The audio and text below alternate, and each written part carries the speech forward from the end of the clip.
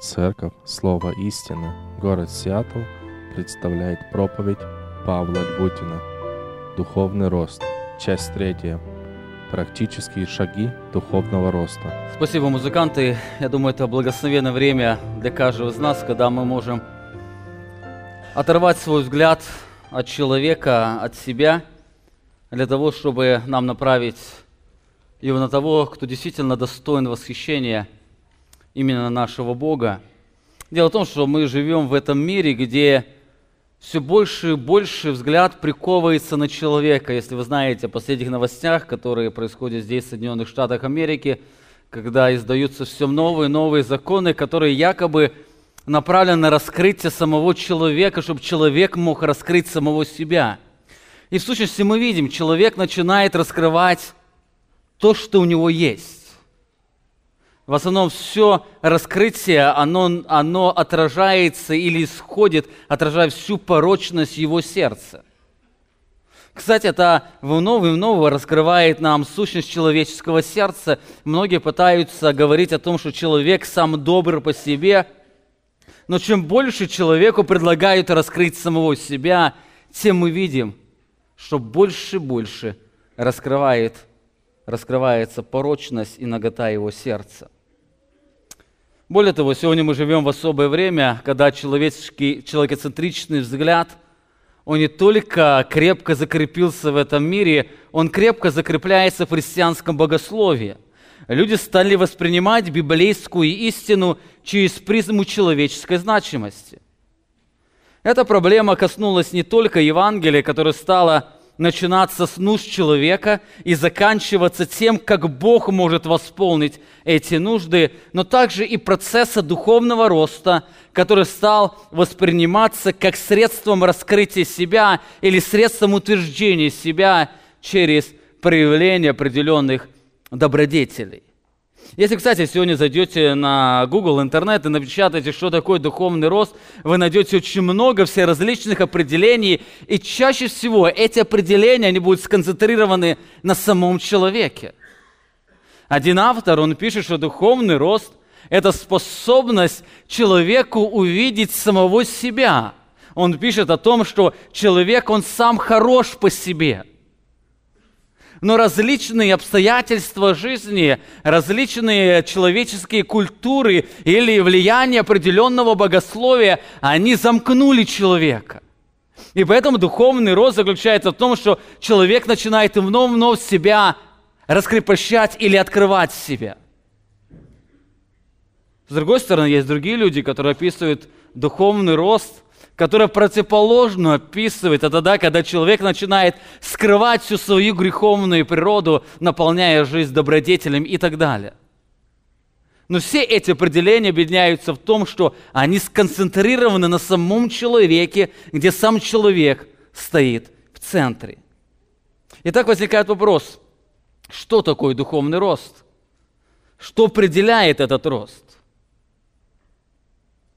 Чаще всего в этих определениях доминирует человек, умаляется роль Бога. Вы помните, мы взяли небольшой перерыв в исследовании книги Откровения для того, чтобы подробнее посмотреть на этот удивительный, таинственный процесс духовного роста. Дело в том, что, как я уже говорил, без понимания этого мы можем воспринимать духовный рост как отсутствие его, а отсутствие духовного роста воспринимать как благословение наличия этого процесса. Без понимания этого можем законническую жизнь называть зрелостью, а жизнь по благодати – младенчеством. Поэтому нам очень важно знать, что Писание говорит о духовном росте, и как Писание представляет сам этот процесс духовного роста. Вы помните, основным текстом нашего исследования является несколько стихов послания Колоссянам, где апостол Павел молится о росте христиан.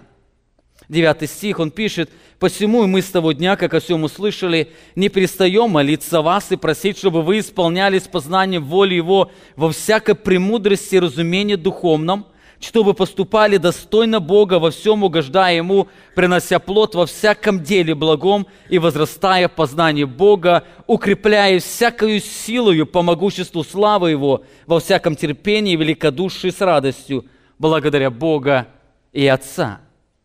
Вы помните, изучая этот текст, мы с вами уже посмотрели на 7 характеристик, которые определяют духовный рост. Во-первых, духовный рост – это уникальный процесс. Не всякий духовный процесс является духовным ростом. Во-вторых, это целенаправленный процесс. Он направлен на явление Божьей славы. В-третьих, мы с вами говорили, это временный процесс. Он закончится тогда, когда мы встретимся с Иисусом Христом и станем подобны Ему. В-четвертых, мы с вами говорили, это последовательный процесс. Это не одноразовое событие. Невозможно стать духовным зрелым после одной проповеди или семинара, или библейской конференции. Также мы с вами говорили, что духовный рост – это божественный процесс. Это процесс, который совершает Бог. Мы также говорили, что духовный рост – это условный процесс. Стаж христианской жизни еще не говорит о духовной зрелости. Можно годами ходить в церковь и оставаться младенцами в Иисусе Христе. И последнем мы с вами говорили, что духовный рост – это необратимый процесс. Познание Бога имеет вечные последствия. И, кстати, мы с вами будем говорить в следующее воскресенье об этих благословениях, которые мы имеем в процессе духовного роста. Это очень важно. Без понимания природы духовного роста мы не сможем правильно воспринимать его. Именно поэтому многие младенцы во Христе считают себя зрелыми, а зрелые порой сомневаются в своем спасении. В прошлое воскресенье, продолжая рассуждать на эту тему, мы с вами коснулись 5 условий духовного роста, которые связаны с познанием Бога. Если духовный рост – это процесс познания Бога, в котором я становлюсь или подобляюсь образу Иисуса Христа, то это имеет несколько условий. Во-первых, первое условие духовного роста – это наличие жизни. Наличие жизни живет только живое, духовно мертвый человек, он не может переживать этот благословенный процесс, а значит, он не может переживать благословение, которое человек имеет впоследствии или вследствие духовного роста. Во-вторых, второе условие духовного роста – это дух смирения. Писание говорит, Бог гордым противится, смиренным дает благодать. Смирение, оно приводит нас в преклонение перед Богом, оно выражается в молитве, когда мы просим Бога, чтобы Он даровал нам возрастание в Нем. Если это божественный процесс, нам нужно молиться, чтобы Бог взращивал нас. Третье условие духовного роста – это наполнение истиной о Боге. Если духовный рост связан с познанием Бога, то непосредственно будет связано с познанием и наполнением истины о Нем. Четвертое условие духовного роста – это размышление о Боге. Мы должны не просто наполняться, но размышлять о Нем. И пятое условие духовного роста – это обстоятельства жизни. Об этом мы подробно говорили на протяжении 2 воскресений. Если вас не было, можете зайти на наш веб-сайт и послушать эти проповеди. Сегодня мы продолжим говорить на данную тему, и мы посмотрим на несколько очень важных практических шагов, которые способствуют духовному росту. Если в прошлое воскресенье мы говорили на условия, сегодня мы с вами посмотрим более подробно на несколько важных условий, как мы можем практически что делать для того, чтобы Бог своей благодати обогащал нас благословением духовного роста. Самый первый важный шаг тесно связан с нашим отношением к духовному росту или к познанию Бога. Нам нужно глубоко в своем сердце осознать, что познание Бога является наивысшей ценностью нашей жизни. Нам нужно постоянно помнить об этом. Нам нужно помнить о ценности познания Бога. Об этой истине нужно постоянно напоминать себе. Дело в том, что эта сфера, с одной стороны, является самой ожесточенной, с другой стороны, самой незаметной битвой в нашем сердце. Дьявол, он пытается оторвать нас от этого благословенного процесса.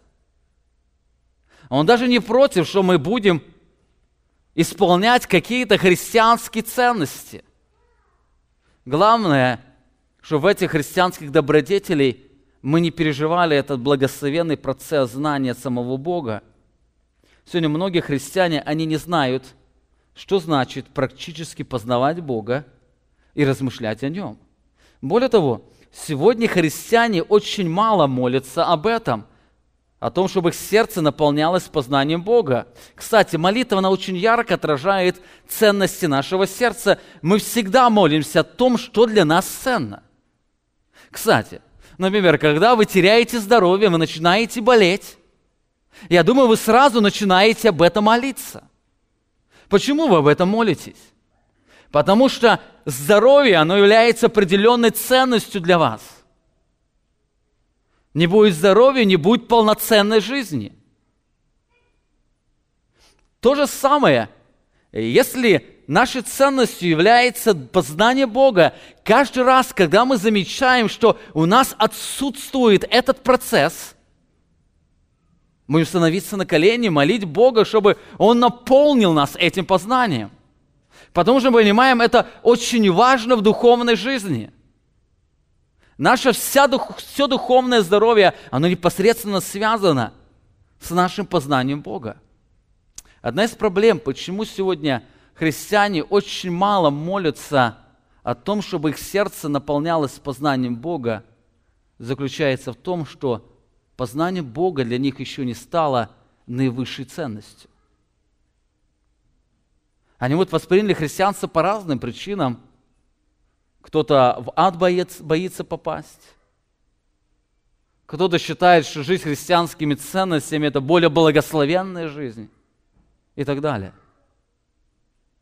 Смотрите, апостол Павел, когда он слушал о верующих людях, написано, что после этого он молился о них.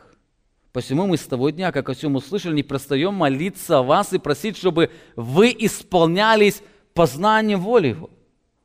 Подумайте, неужели у этих людей не было других нужд? Епафрас, когда пришел к апостолу Павлу в Рим, рассказал о состоянии верующих людей. Неужели он больше ничем не рассказал? Неужели эти люди, они больше ни в чем не нуждались? Неужели у них не было нужды в здоровье и благополучии? Неужели они не нуждались в решении каких-то жизненных проблем? Почему апостол Павел, когда услышал о них, он не перестает молиться о том, что в их жизни протекал процесс духовного роста? Более того, до этого он услышал, что они возрастают в Боге.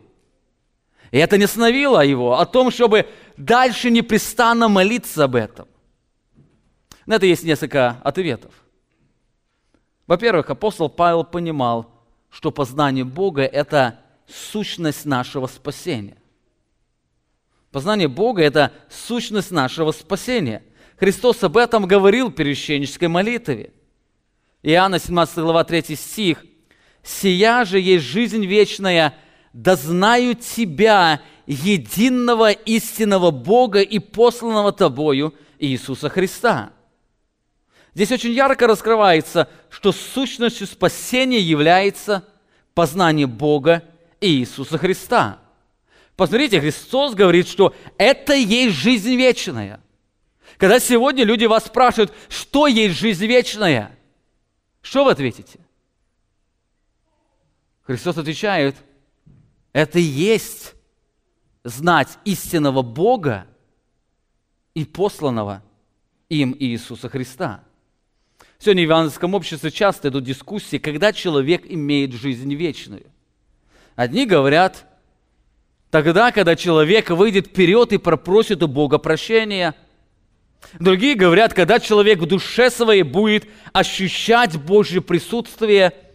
Третьи говорят, когда человек будет переживать явное проявление присутствия Духа Святого, как, например, пророчество или говорение на языках и так далее. Что определяет наличие вечной жизни? То здесь Христос раскрывает. Это познание Бога. Даже если человек будет говорить на незнакомых языках, даже человек будет иметь дар пророчества, но если он не пережил познание Бога, он не имеет жизни вечной. Он религиозный человек, но человек, не имеющий жизни. И Христос говорит, что «сия есть жизнь вечная, да знаю Тебя, истинного Бога». Об этом Бог неоднократно говорил израильскому народу. Одним из примеров является пророк Осия. 6 глава 1 стихе Бог говорит через пророка: «В скорби своей они с раннего утра будут искать Меня и говорить». Он говорит о будущем прославлении израильского народа, который произойдет перед тысячелетним царством, когда он покается, говорит о том, что они с раннего утра будут искать Бога и говорить: «Пойдем и возвратимся к Господу, ибо Он уязвил, и Он исцелит нас, поразил и перевяжет наши раны, оживит нас через 2 дня, и 3-й день восстановит нас, и мы будем жить пред лицом Его». Итак, по этой причине, что значит возвратиться к Господу или пойти к Господу? И поэтому он говорит: итак, делай вывод из всего, итак, познаем, будем стремиться познавать Господа. Возвратиться к Господу или пойти к Господу – это значит стремиться познавать Бога. Это не что-то другое, это не выйти вперед в храме для молитвы. Это не исполнить какой-то религиозный обряд. Даже Бог, говоря еврейскому народу, который поклонялся в храме, они восприняли возвращение к Господу. Это не возвращение в храм и не восстановление жертвоприношений. Это познание Бога. Итак, познаем, будем стремиться познавать Господа, как утренняя заря явления Его. И Он придет к нам, как дождь, как поздний дождь оросит землю. Знаете, проблема израильского народа заключалась не в отсутствии видимого поклонения, а в отсутствии наслаждения в познании Бога. И поэтому Бог в пророческом слове говорит: израильский народ когда-то это поймет. И Он скажет: пойдем, возвратимся к Господу, будем познавать Его. Дальше Бог говорит: что сделаю тебе, Ефрем, что сделаю тебе, Иуда? Благочестие ваше, как утренний туман, и как роса, скоро исчезающая. Посему я поражал вас через пророков и бил их словами уст моих, и суд мой, как снисходящий свет. И заметьте, дальше говорит: потому что я милости хочу, а не жертвы, и боговедение. В синодальном переводе стоит более, там это слово нет в оригинале, нежели всесожжение. Заметьте, здесь Бог указывает на причину, почему Он посылал пророков к израильскому народу, потому что Он хочет милости, а не жертвы, боговедения или по-другому богопознания, нежели всесожжение. Кстати, была проблема израильского народа. Израильский народ всегда думал, что Бог нуждается в жертвоприношении. Именно поэтому они всегда, когда возвращаясь к Господу, они пытались установить жертвоприношение, принося Богу по закону. Но Бог говорит: я хочу, чтобы вы знали, и я хочу богопознания, чтобы вы познавали меня. Кстати, эта проблема, она сегодня осталась и в современном христианстве. Многие процесс возвращения к Богу воспринимают как возвращение в храм. Я вернулся на собрание. Я вернулся в хор, я восстановил членство, я стал проповедовать и так далее. Но знаете, Бог говорит: я не этого хочу. Богопознание – это сущность жизни. Итак, это первая причина, почему апостол Павел молился постоянно Богу, потому что он помнил, что познание Бога, она является сущностью христианской жизни. Во-вторых, Писание раскрывает, что познание Бога является истинным смыслом жизни. Оно является не только сущностью спасения, но также смыслом всей жизни. Очень часто люди задают вопрос: для чего мы живем? В чем смысл жизни? Любой христианин ответит: истинный смысл жизни – это прославить Бога. Это точно. Истинный смысл жизни каждого человека – это прославить Бога. Но возникает вопрос: а как человек может прославить Бога? Каким путем человек может прославить Бога? И здесь существует очень много всеразличных вариаций, всеразличных ответов, которые зависят от того, что человек думает о себе и Боге. Чем человек выше думает о себе, тем он больше предлагает всеразличных методов, как он собственными своими усилиями может прославить Бога. С другой стороны, чем человек больше осознает Божью святость, а свою греховность, тем он больше ищет милости, чтобы Бог прославил себя через него. Бог говорит об этом через пророка Иеремию, 9 глава, 23 стих. Так говорит Господь: да не хвалится мудрый мудростью своей, да не хвалится сильной силою своей, да не хвалится богатый богатством своим, но хвалящийся хвались тем, что разумеет и знает меня, ибо я Господь, творящий милость, суд и правду на земле, ибо только это было угодно мне, говорит Господь. Здесь Бог сообщает, что познание Его является наивысшей ценностью жизни человека. Более того, Бог говорит, что только это было угодно Ему. То есть только это прославляет Его. Тогда, когда мы хвалимся тем, что разумеем и знаем Бога, тогда, когда вся наша жизнь направляется туда, чтобы знать и разуметь Бога. Бога только это было угодно мне. Мы всегда хвалимся тем, ради чего мы живем. Одни хвалятся своей активностью в церкви, другие хвалятся богословским образованием, третьи хвалятся посвященностью миссионерскому служению, четвертый хвалятся жертвенностью в благотворительном служении и так далее. Мы всегда хвалимся тем, чем мы живем. Знаете, все эти служения действительно нужны в Божьем замысле созидания церкви, но если они стали предметом похвалы, то человек живет ложным сокровищем, имеющим временную ценность. Единственное сокровище здесь на земле, которое будет иметь ценность и вечности, это познание Бога. Это познание Бога.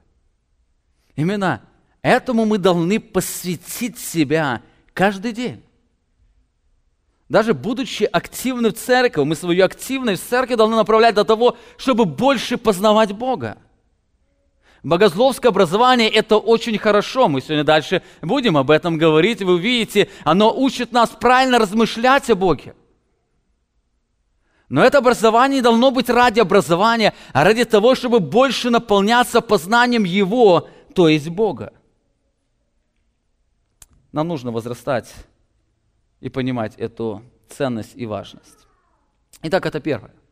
Для того, чтобы нам возрастать в познании Бога, первый практический шаг, нам нужно постоянно помнить о ценности познания Бога. Нам надо молиться об этом, нам надо стремиться к этому, нам нужно поставить, постоянно анализировать свою жизнь, нам надо пережить и молиться Богу, чтобы Бог даровал нам это глубокое осознание, что познание Его – это все, что можно иметь на этой земле, это самое наивысшее благословение, которое мы можем иметь. Во-вторых, если познание Бога – это наивысшая ценность, то нам нужно познавать Его. Нам нужно посвятить себя для того, чтобы познавать Его. И апостол Павел пишет, что познание Бога, оно непосредственно связано с познанием Его воли.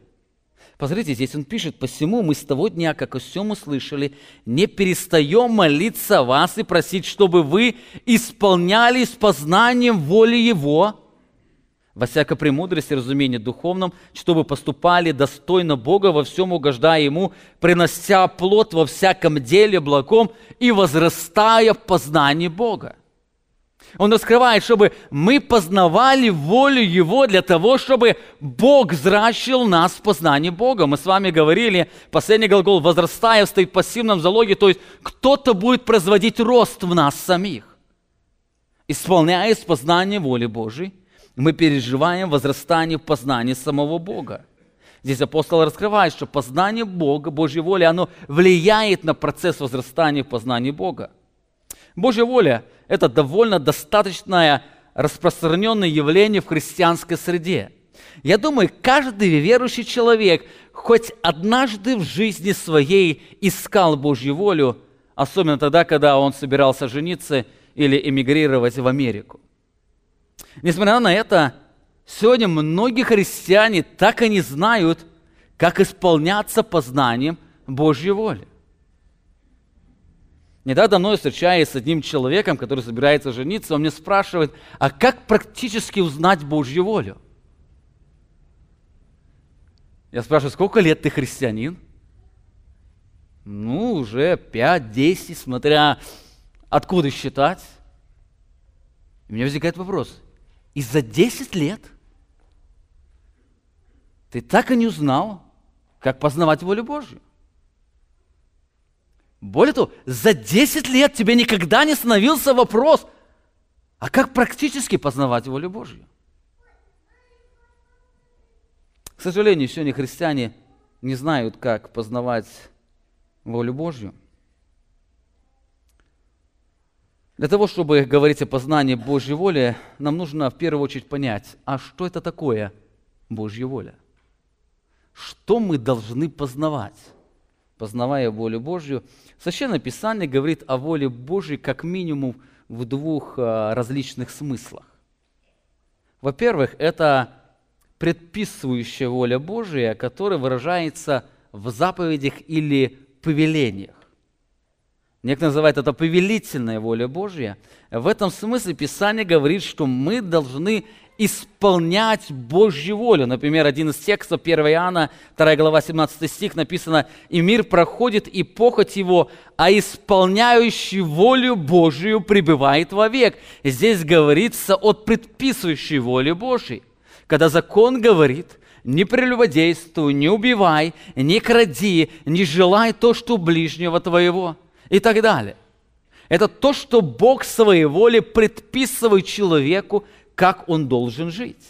Кстати, очень многие люди на познании воли Божьей останавливаются именно на предписывающей воле Божьей. Но Писание говорит больше о Божьей воле. Есть еще одна грань Божьей воли или другой смысл, который называется промышляющей волей Бога же, и который выражается в его предвечном замысле или промысле или плане. То есть все на этой земле происходит по Божьей воле. Или Бог приказывает произойти этому, что называется декретивная воля Божья, от слова декрет. Или Бог допускает, что называют допустимая воля Божья. Но все на этой земле, каждое событие, оно происходит по Божьей воле. И в Ефесянам 1 главе мы читаем в 11 стихе: «В нем мы сделались наследниками, быв предназначены к тому по определению», написано, «совершающего все по изволению воли своей». Мы были определены кем?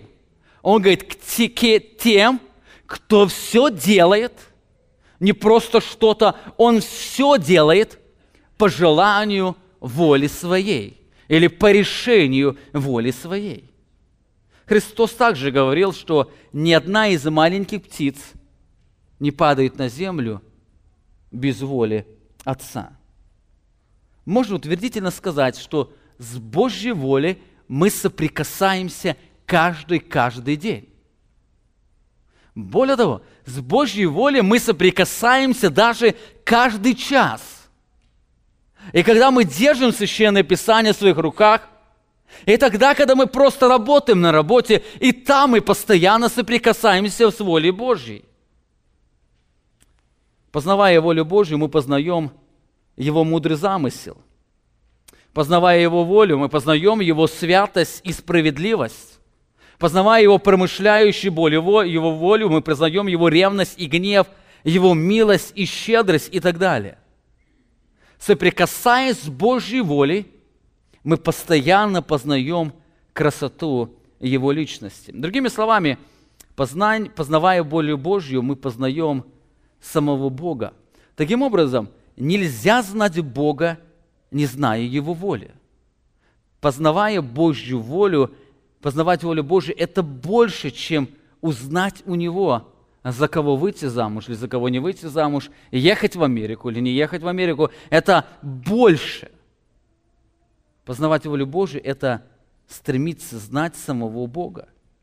Более того, познание Бога возвращает нас в познание Божьей воли. Незнание Божьей воли в какой-то ситуации говорит нам о том, что мы недостаточно знаем о Боге.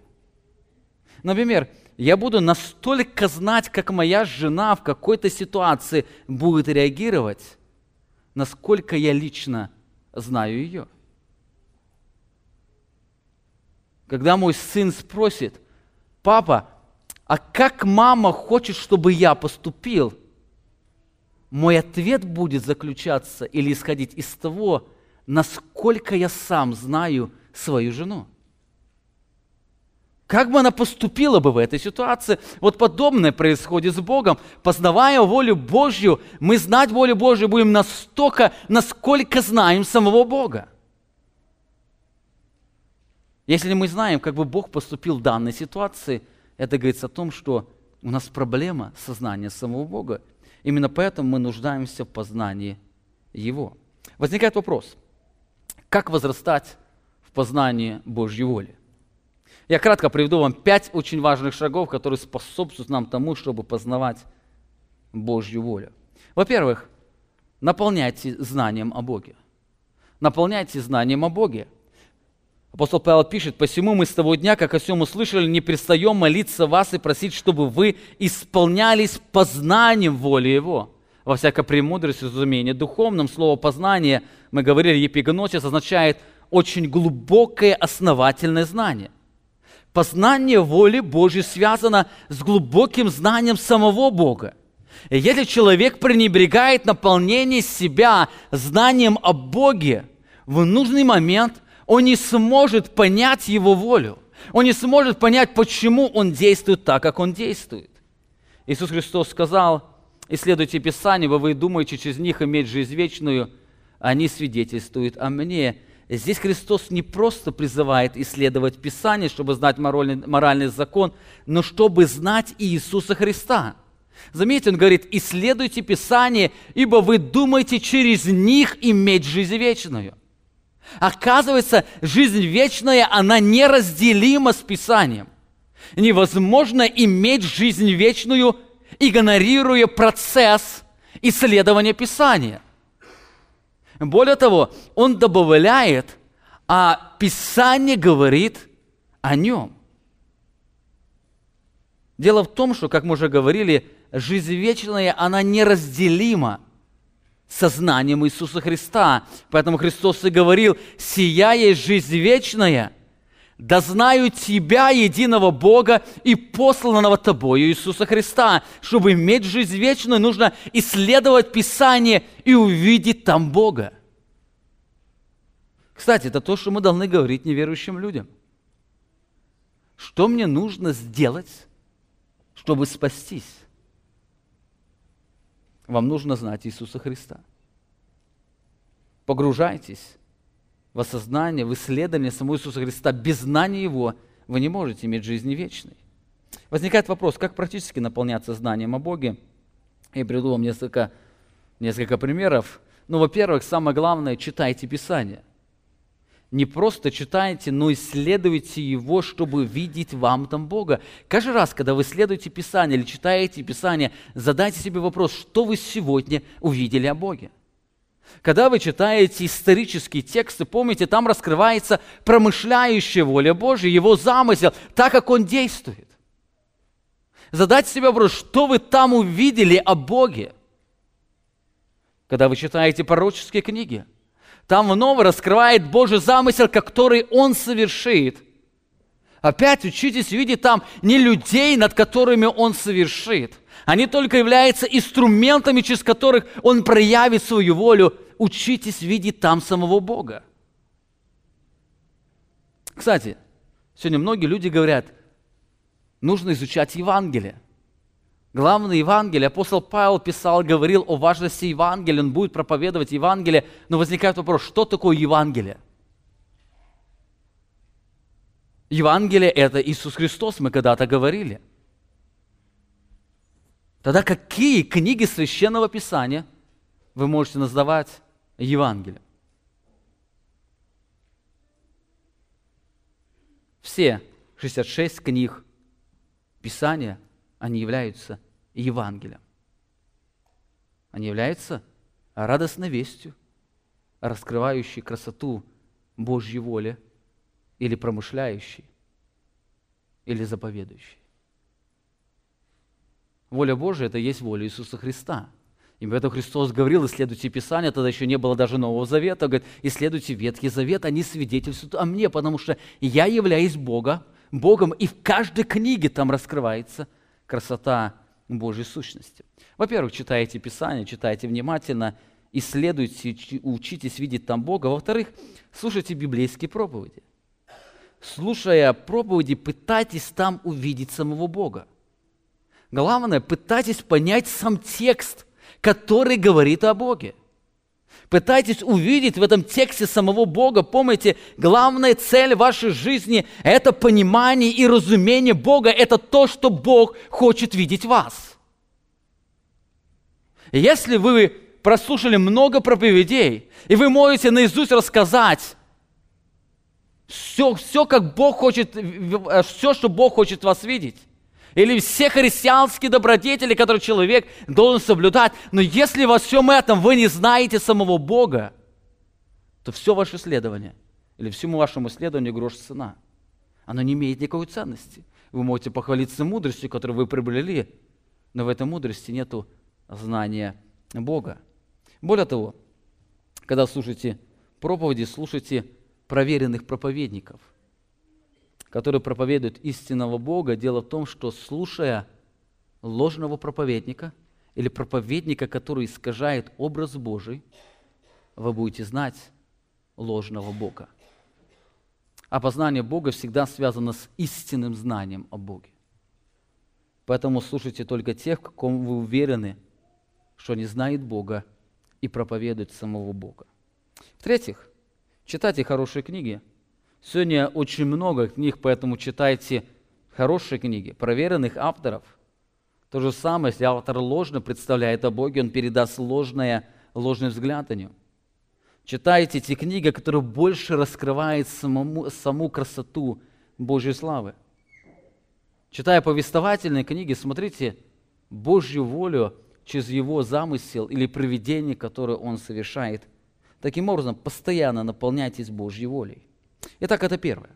Как возрастать нам в познании воли Божьей? Первый шаг – это наполняйтесь познанием о Боге. Наполняйтесь знанием о Нем. Второй очень важный шаг, когда вы наполняетесь знанием о Боге, размышляйте о Нем. Размышляйте о Нем. Здесь апостол Павел пишет, чтобы вы исполнялись познанием воли Его во всякой премудрости и разумении духовном. Здесь Павел раскрывает, что познание Бога связано с мудростью и духовным пониманием. Для того, чтобы возрастать в познании Бога, нужно учиться понимать Его Слово. В другом послании апостол Павел пишет об этом, послание Ефесянам, 5 главе, 15 стих. «Итак, смотрите, поступайте осторожно, не как неразумные, но как мудрые, дорожа временем, потому что дни лукавы». Я думаю, вы это выражение часто слышали. Когда родители учат детей, дорожите временем, потому что дни лукавы. Но возникает вопрос, а что значит дорожить временем? На что отдавать первый приоритет времени? Очень часто даже родители неправильно учат своих детей. Они говорят, дорожи временем, это значит больше посвяти себя тому, чтобы учиться, закончить там институт или еще что-то. Или меньше тратить денег, а больше зарабатывать. Ну, знаете, здесь не об этом апостол Павел говорит. Дальше в следующем стихе апостол Павел сам раскрывает, что значит дорожить временем. Говорит, по этой причине. По причине того, что дни лукавы, они обманчивы. И нам нужно быть очень осторожными, чтобы они не обокрали нас. Что нам нужно делать? Он дальше говорит, не будьте нерассудительны, то есть не будьте глупыми, но что делайте? Познавайте, что есть воля Божия. Оказывается, дорожить временем, это значит посвящать его, чтобы познавать волю Божию. Глагол «познавать» сегодня это означает узнавать или понимать. Он призывает не просто читать, он призывает тому, чтобы мы могли понимать Божью волю. Это слово означает способность связать воедино вещи, складывая общую картину. Здесь мы видим, что те, кто не рассуждает о Боге, это неразумные люди. Более того, это познание Бога, оно связано не только со Священным Писанием, но тогда, когда вы находитесь на улице или едете, или вы слышите какую-то информацию, размышляете о Боге, пытаетесь увидеть всю ее через призму Божьего всевластия или через призму Божьей промышляющей воли, Его замысла. Пытайтесь в каждом обстоятельстве увидеть Бога, размышляйте о Боге. Христос призывал любить Бога всем разумом своим, что указывает на посвященность в размышлении о Нем. Он говорит, Иисус сказал, возлюби Бога Твоего всем сердцем Твоим, всей душою Твоей и всем разумением Твоим. Другими словами, полюбить Бога всем разумением, это значит направить полностью себя, чтобы рассуждать о Боге. Чтобы мое сознание, оно постоянно наполнялось им. Время лукаво. И я должен научиться через каждое обстоятельство своей жизни учиться видеть Бога, размышляя о Нем. Как практически это делать? Как практически вы можете рассуждать о Боге? Ну, во-первых, рассуждайте о Боге через чтение Писания, книги или слушание проповедей. Размышляйте о Боге, мы об этом уже говорили. Во-вторых, размышляйте о Боге через молитву. Вы помните, когда-то мы изучали книгу вместе с церковью на малых группах «Молитесь с открытыми глазами». И вы помните, там первые главы как раз учили нас размышлять о Боге через молитву. Когда вы молитесь, в молитве размышляете о Божьем, например, всемогуществе. Говорите о том, что Он делал, исповедуйте это. Мы сегодня используем молитву исповедания на молитвенном собрании, которая направлена на размышление о Боге. Размышляйте о Божьей милости, которая вам сегодня была проявлена много раз. Размышляйте о Божьей мудрости через молитву. Говорите не просто слова «Господи, я знаю, что Ты мудрый». Скажите: «Господи, я видел всю Твою мудрость, которая является в творении. Ты сегодня очень мудро построил каждое событие моей жизни. Даже я хотел, чтобы было так, но Ты своей мудрости сделал именно таким путем, и я знаю, это содействует ко благу». Рассуждайте о Божьем всевластии. Исповедуйте: «Господи, хотя я не знаю, почему это все происходит в этом мире, но точно знаю, Ты всем руководишь». Познавайте, рассуждайте о Боге, о молитве. Кстати, молитве надо учиться. Если прочитаете молитву «Отче наш», вы заметите, она вся пропитана о Боге. Это молитва, размышление о Боге. И последнее. Размышляйте о Боге через беседы с другими людьми. Учитесь с другими говорить о Боге. Это сложно. Очень часто наши собеседники, они или все знают о Боге, или ничего не хотят знать о Нем. Эта причина, она делает их к тому, что они не нуждаются в этом. Но, кстати, мы живем в том мире, когда дьявол пытается обокрасть нас этим благословением, познанием Его. Поэтому, когда вы собираетесь, учитесь строить беседу так, чтобы ваши беседы, они строились вокруг Бога. Опять, размышляйте о Божьем всемогуществе, которое вы сегодня проявлялись. Размышляйте о Его милости, которую вы видели, о Его благодати, о Его доброте, которую вы пережили на этой неделе или на сегодняшнем собрании. Постоянно размышляйте о Боге, беседуя с другими людьми. Итак, это два важных шага, которые мы сегодня посмотрели. Во-первых, как возрастать в познании Бога? Во-первых, наполняйтесь знанием о Боге. Во-вторых, размышляйте о Боге. В-третьих, очень важный принцип. Третий шаг, когда вы наполняетесь, размышляете. Третий, созерцайте Божьи деяния. Созерцайте деяния Бога. Это еще один очень важный шаг познания Бога, что невозможно без предыдущих двух шагов. Дело в том, что мы уже говорили, что все события жизни, они происходят не случайно. Они являются выражением мудрого замысла Бога, что называется промышляющей Его волей. На этой земле все происходит по Его воле. Бог или приказывает, или допускает, и все это исходит из Его мудрости, все Он направляет до одной определенной цели – явления славы Своей. Таким образом, смотря на события жизни, мы можем познавать волю Божью. Иеремия говорит, плач Иеремии, 3 глава, 37 стих: «Кто это говорит? И то бывает, чему Господь не повелел быть, не из уст ли Всевышнего происходит бедствие и благополучие». Не Иисус, не Он ли всем управляет?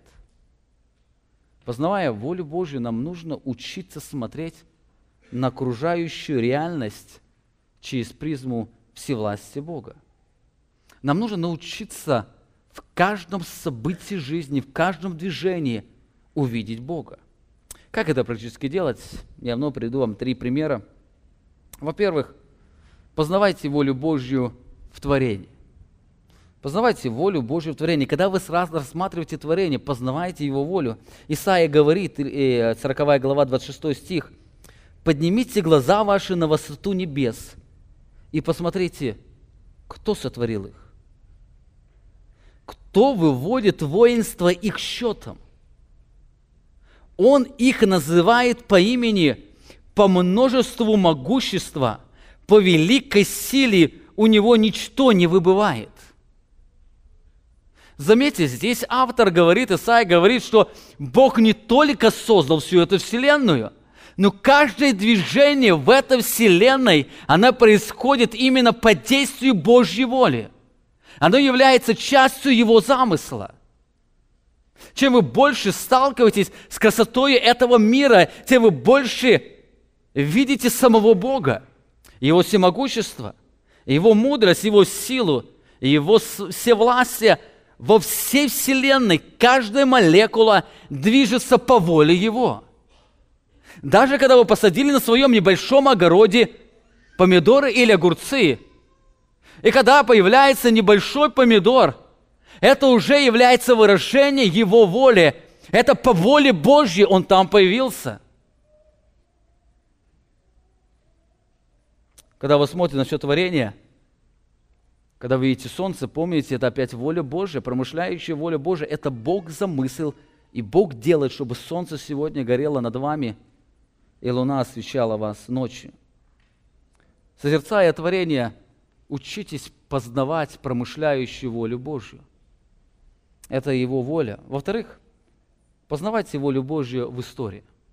Познавайте волю Божью в истории. Исайя в этой же главе, 23 стихе, Исайя говорит, Он обращает князей в ничто, делает пустым судей земли. Кто это делает? Это делает Бог. В 45 главе он говорит, 5 стих, «Я образую, я Господь, и нет иного, нет Бога, кроме меня. Я припоясал тебя, хотя ты не знал меня, дабы узнали от восхода солнца и от запада, что нет кроме меня. Я Господь, и нет иного. Я образую свет и творю тьму, делаю мир и произвожу бедствие. Я Господь, делаю все это». Заметьте, события истории – это не случайность. Это исполнение замысла Бога. Правильный взгляд на историю очень сильно обогащает нас познанием промышляющей Божьей воли.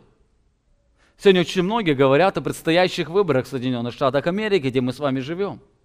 И вы знаете, даже через это мы можем познавать промышляющую Божью волю.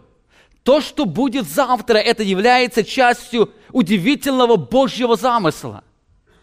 Это является исполнением Его плана. И поэтому каждое событие, которое мы видим, в нем проявляется Божья щедрость, Его красота, Его удивительная сила.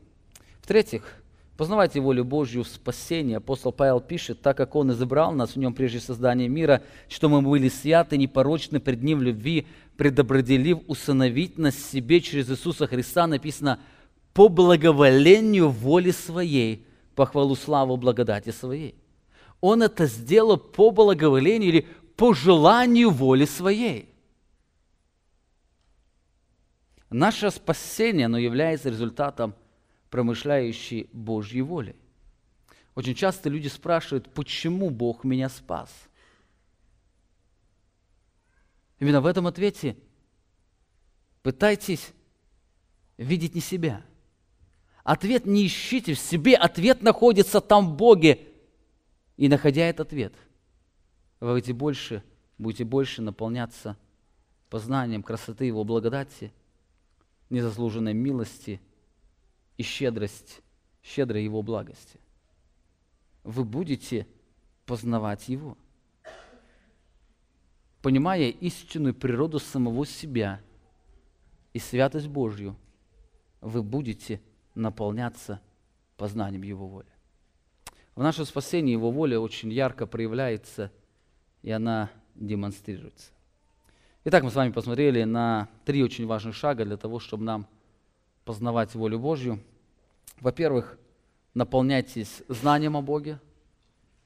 Если вы не будете иметь определенные знания, вы не сможете созерцать Бога через определенные события жизни или творения. Во-вторых, размышляйте о Боге. Размышляя о Боге, постоянно созерцайте деяния Бога, которые Он совершает по Своей воле, где Его воля совершается. В-четвертых, уповайте на Бога. Вы познаете Бога, вы размышляете о Нем, вы учитесь видеть везде Бога. То же самое в вашей жизни. Именно по этой причине уповайте на Бога. Помните, все, что в вашей жизни происходит, оно связано с Его промышляющей божественной волей. Для того же познавать волю Божью невозможно на нее смотреть со стороны. Павел призывает к более глубокому познанию Его, что связано с тесным соприкосновением с Ним. Он говорит: «Посему мы с того дня, как о всем услышали, не перестаем молиться о вас и просить, чтобы вы исполнялись волей Божией». Слово «исполнялись» полейро означает полностью наполниться или полностью находиться под контролем Божьей воли. И дальше он говорит, для чего? Чтобы поступали достойно Бога. Нам нужно познавать Бога не ради знания о Нем, а чтобы жить этим знанием, чтобы поступать в соответствии того, кем является Бог. Другими словами, в нашей жизни должен отображаться истинный взгляд на Бога. Мы знаем Его, мы размышляем о Нем, мы видим Его в нашей жизни, поэтому мы должны учиться полагаться на Него или воспринимать всю окружающую реальность как проявление воли Его. Апостол Петр ярко раскрывает, что возрастание познания Бога непосредственно связано с доверием Ему. 2 Петра, 1 глава, 5 стих, здесь сказано: «То вы, прилагая ко всему все старание, покажите вере вашей добродетель». Добродетель – рассудительность, рассудительность – воздержание, воздержание – терпение, терпение – благочестие, благочестие – братолюбие, братолюбие – любовь. И дальше написано: «Если это в вас есть и умножается, то вы не останетесь без успеха и плода в чем?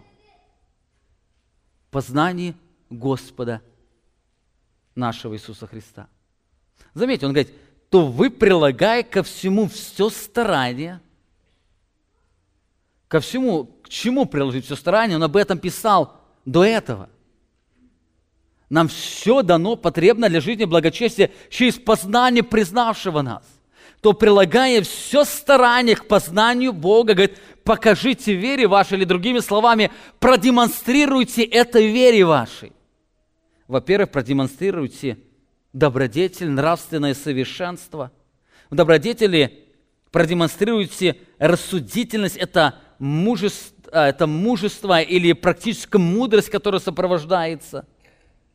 Практической мудрости продемонстрируйте самодисциплину, воздержание. Воздержание продемонстрируйте стойкость, в стойкости благочестие, благочестие братолюбие, братолюбие любовь. Он говорит, продемонстрируйте это. И если это у вас есть, он говорит, вы точно не останетесь без плода. Вы точно через это будете больше знать о Боге. Когда вы сталкиваетесь с различными обстоятельствами жизни, в них учитесь познавать Бога и демонстрируйте вашу веру в Божье обетование или в Божье всевластие. Именно проявляя это, вы точно переживете познание самого Бога. Например, если вы в чем-то нуждаетесь, и вы пришли к точке, что вы сами не можете восполнить эту нужду, и вы отдаете ее Богу, и явно видите, как Бог восполняет эту нужду, через это вы больше познаете Его щедрость и Его доброту. Кстати, Бог может вам наполнить и так, Но если вы не искали доверия Ему и не искали восполнения этих нужд у Него, вы даже не заметите, как Бог восполнил вас их. Кстати, обратите внимание, сколько Бог проявляет вам доброты. И, кстати, ее очень много не замечаете. Почему? Потому что вы не ищете упования на Бога. Например, каждый раз, когда вы едете за руль, знаете, существует очень большая опасность, что вы не доедете туда, куда вы едете. Вы сели сегодня после собрания, приехали домой, и вы даже не заметили, как Бог явил с вам доброту.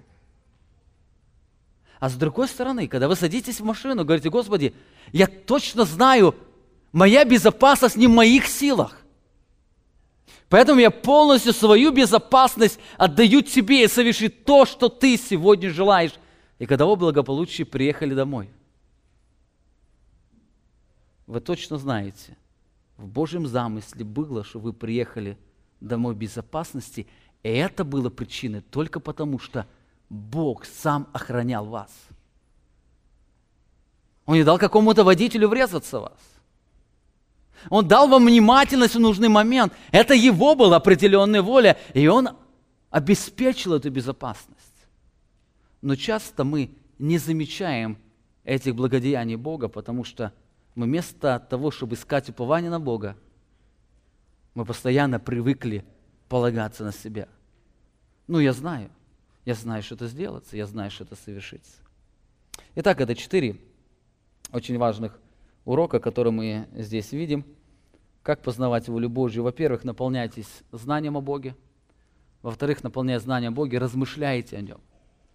Они пусть не остаются просто в области знания, размышляйте о Нем. Размышляя о знании, учитесь созерцать Божью красоту через все творение, все, что вы видите. Пытайтесь в каждом обстоятельстве жизни видеть Бога. Даже в горе, которое где-то случается. Был теракт. Учитесь видеть там руку Божью. Бог почему-то допустил. Не спешите осуждать кого-то. Но учитесь всегда видеть руку Божью. Он совершает. Более того, больше того, учитесь не только его увидеть где-то, учитесь видеть Его в своей жизни, поэтому постоянно уповайте на Него. И самое последнее, очень кратко, познавайте волю Божью в молитве. Чаще молитесь Богу. Чаще молитесь Богу. Христос в молитве учил нас познавать Его волю. Помните, да будет воля Твоя. Он призывал нас, чтобы мы в каждой молитве могли в каждом обстоятельстве жизни говорить: Господи, да будет воля Твоя. Дональд Карсон в своей книге «Призыв к духовной реформации» сказал: мы тоже иногда говорим, что главным образом молитва меняет человека, который молится, но не потому, что оказывает психологическое влияние, а потому, что учит познавать волю Бога. Нам может казаться, что единственная разумная молитва звучит так: не моя, но Твоя воля да будет. Если на молитву получим ответ, значит, мы стали лучше понимать волю Бога и целью Бога. Независимо, какой мы ответ не получили. Когда молимся: Господи, даруй мне здоровье. И если я на завтра не получил здоровье, это значит, я стал лучше знать волю Божью относительно меня. Бог сегодня желает для моего же блага то, что я еще поболел.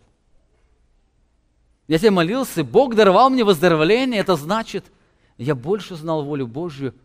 Он хотел сегодня обогатить своей добротою, даруя мне его, даруя здоровье. Чем мы больше ситуаций в жизни пропитываем молитвой, тем мы больше познаем самого Бога.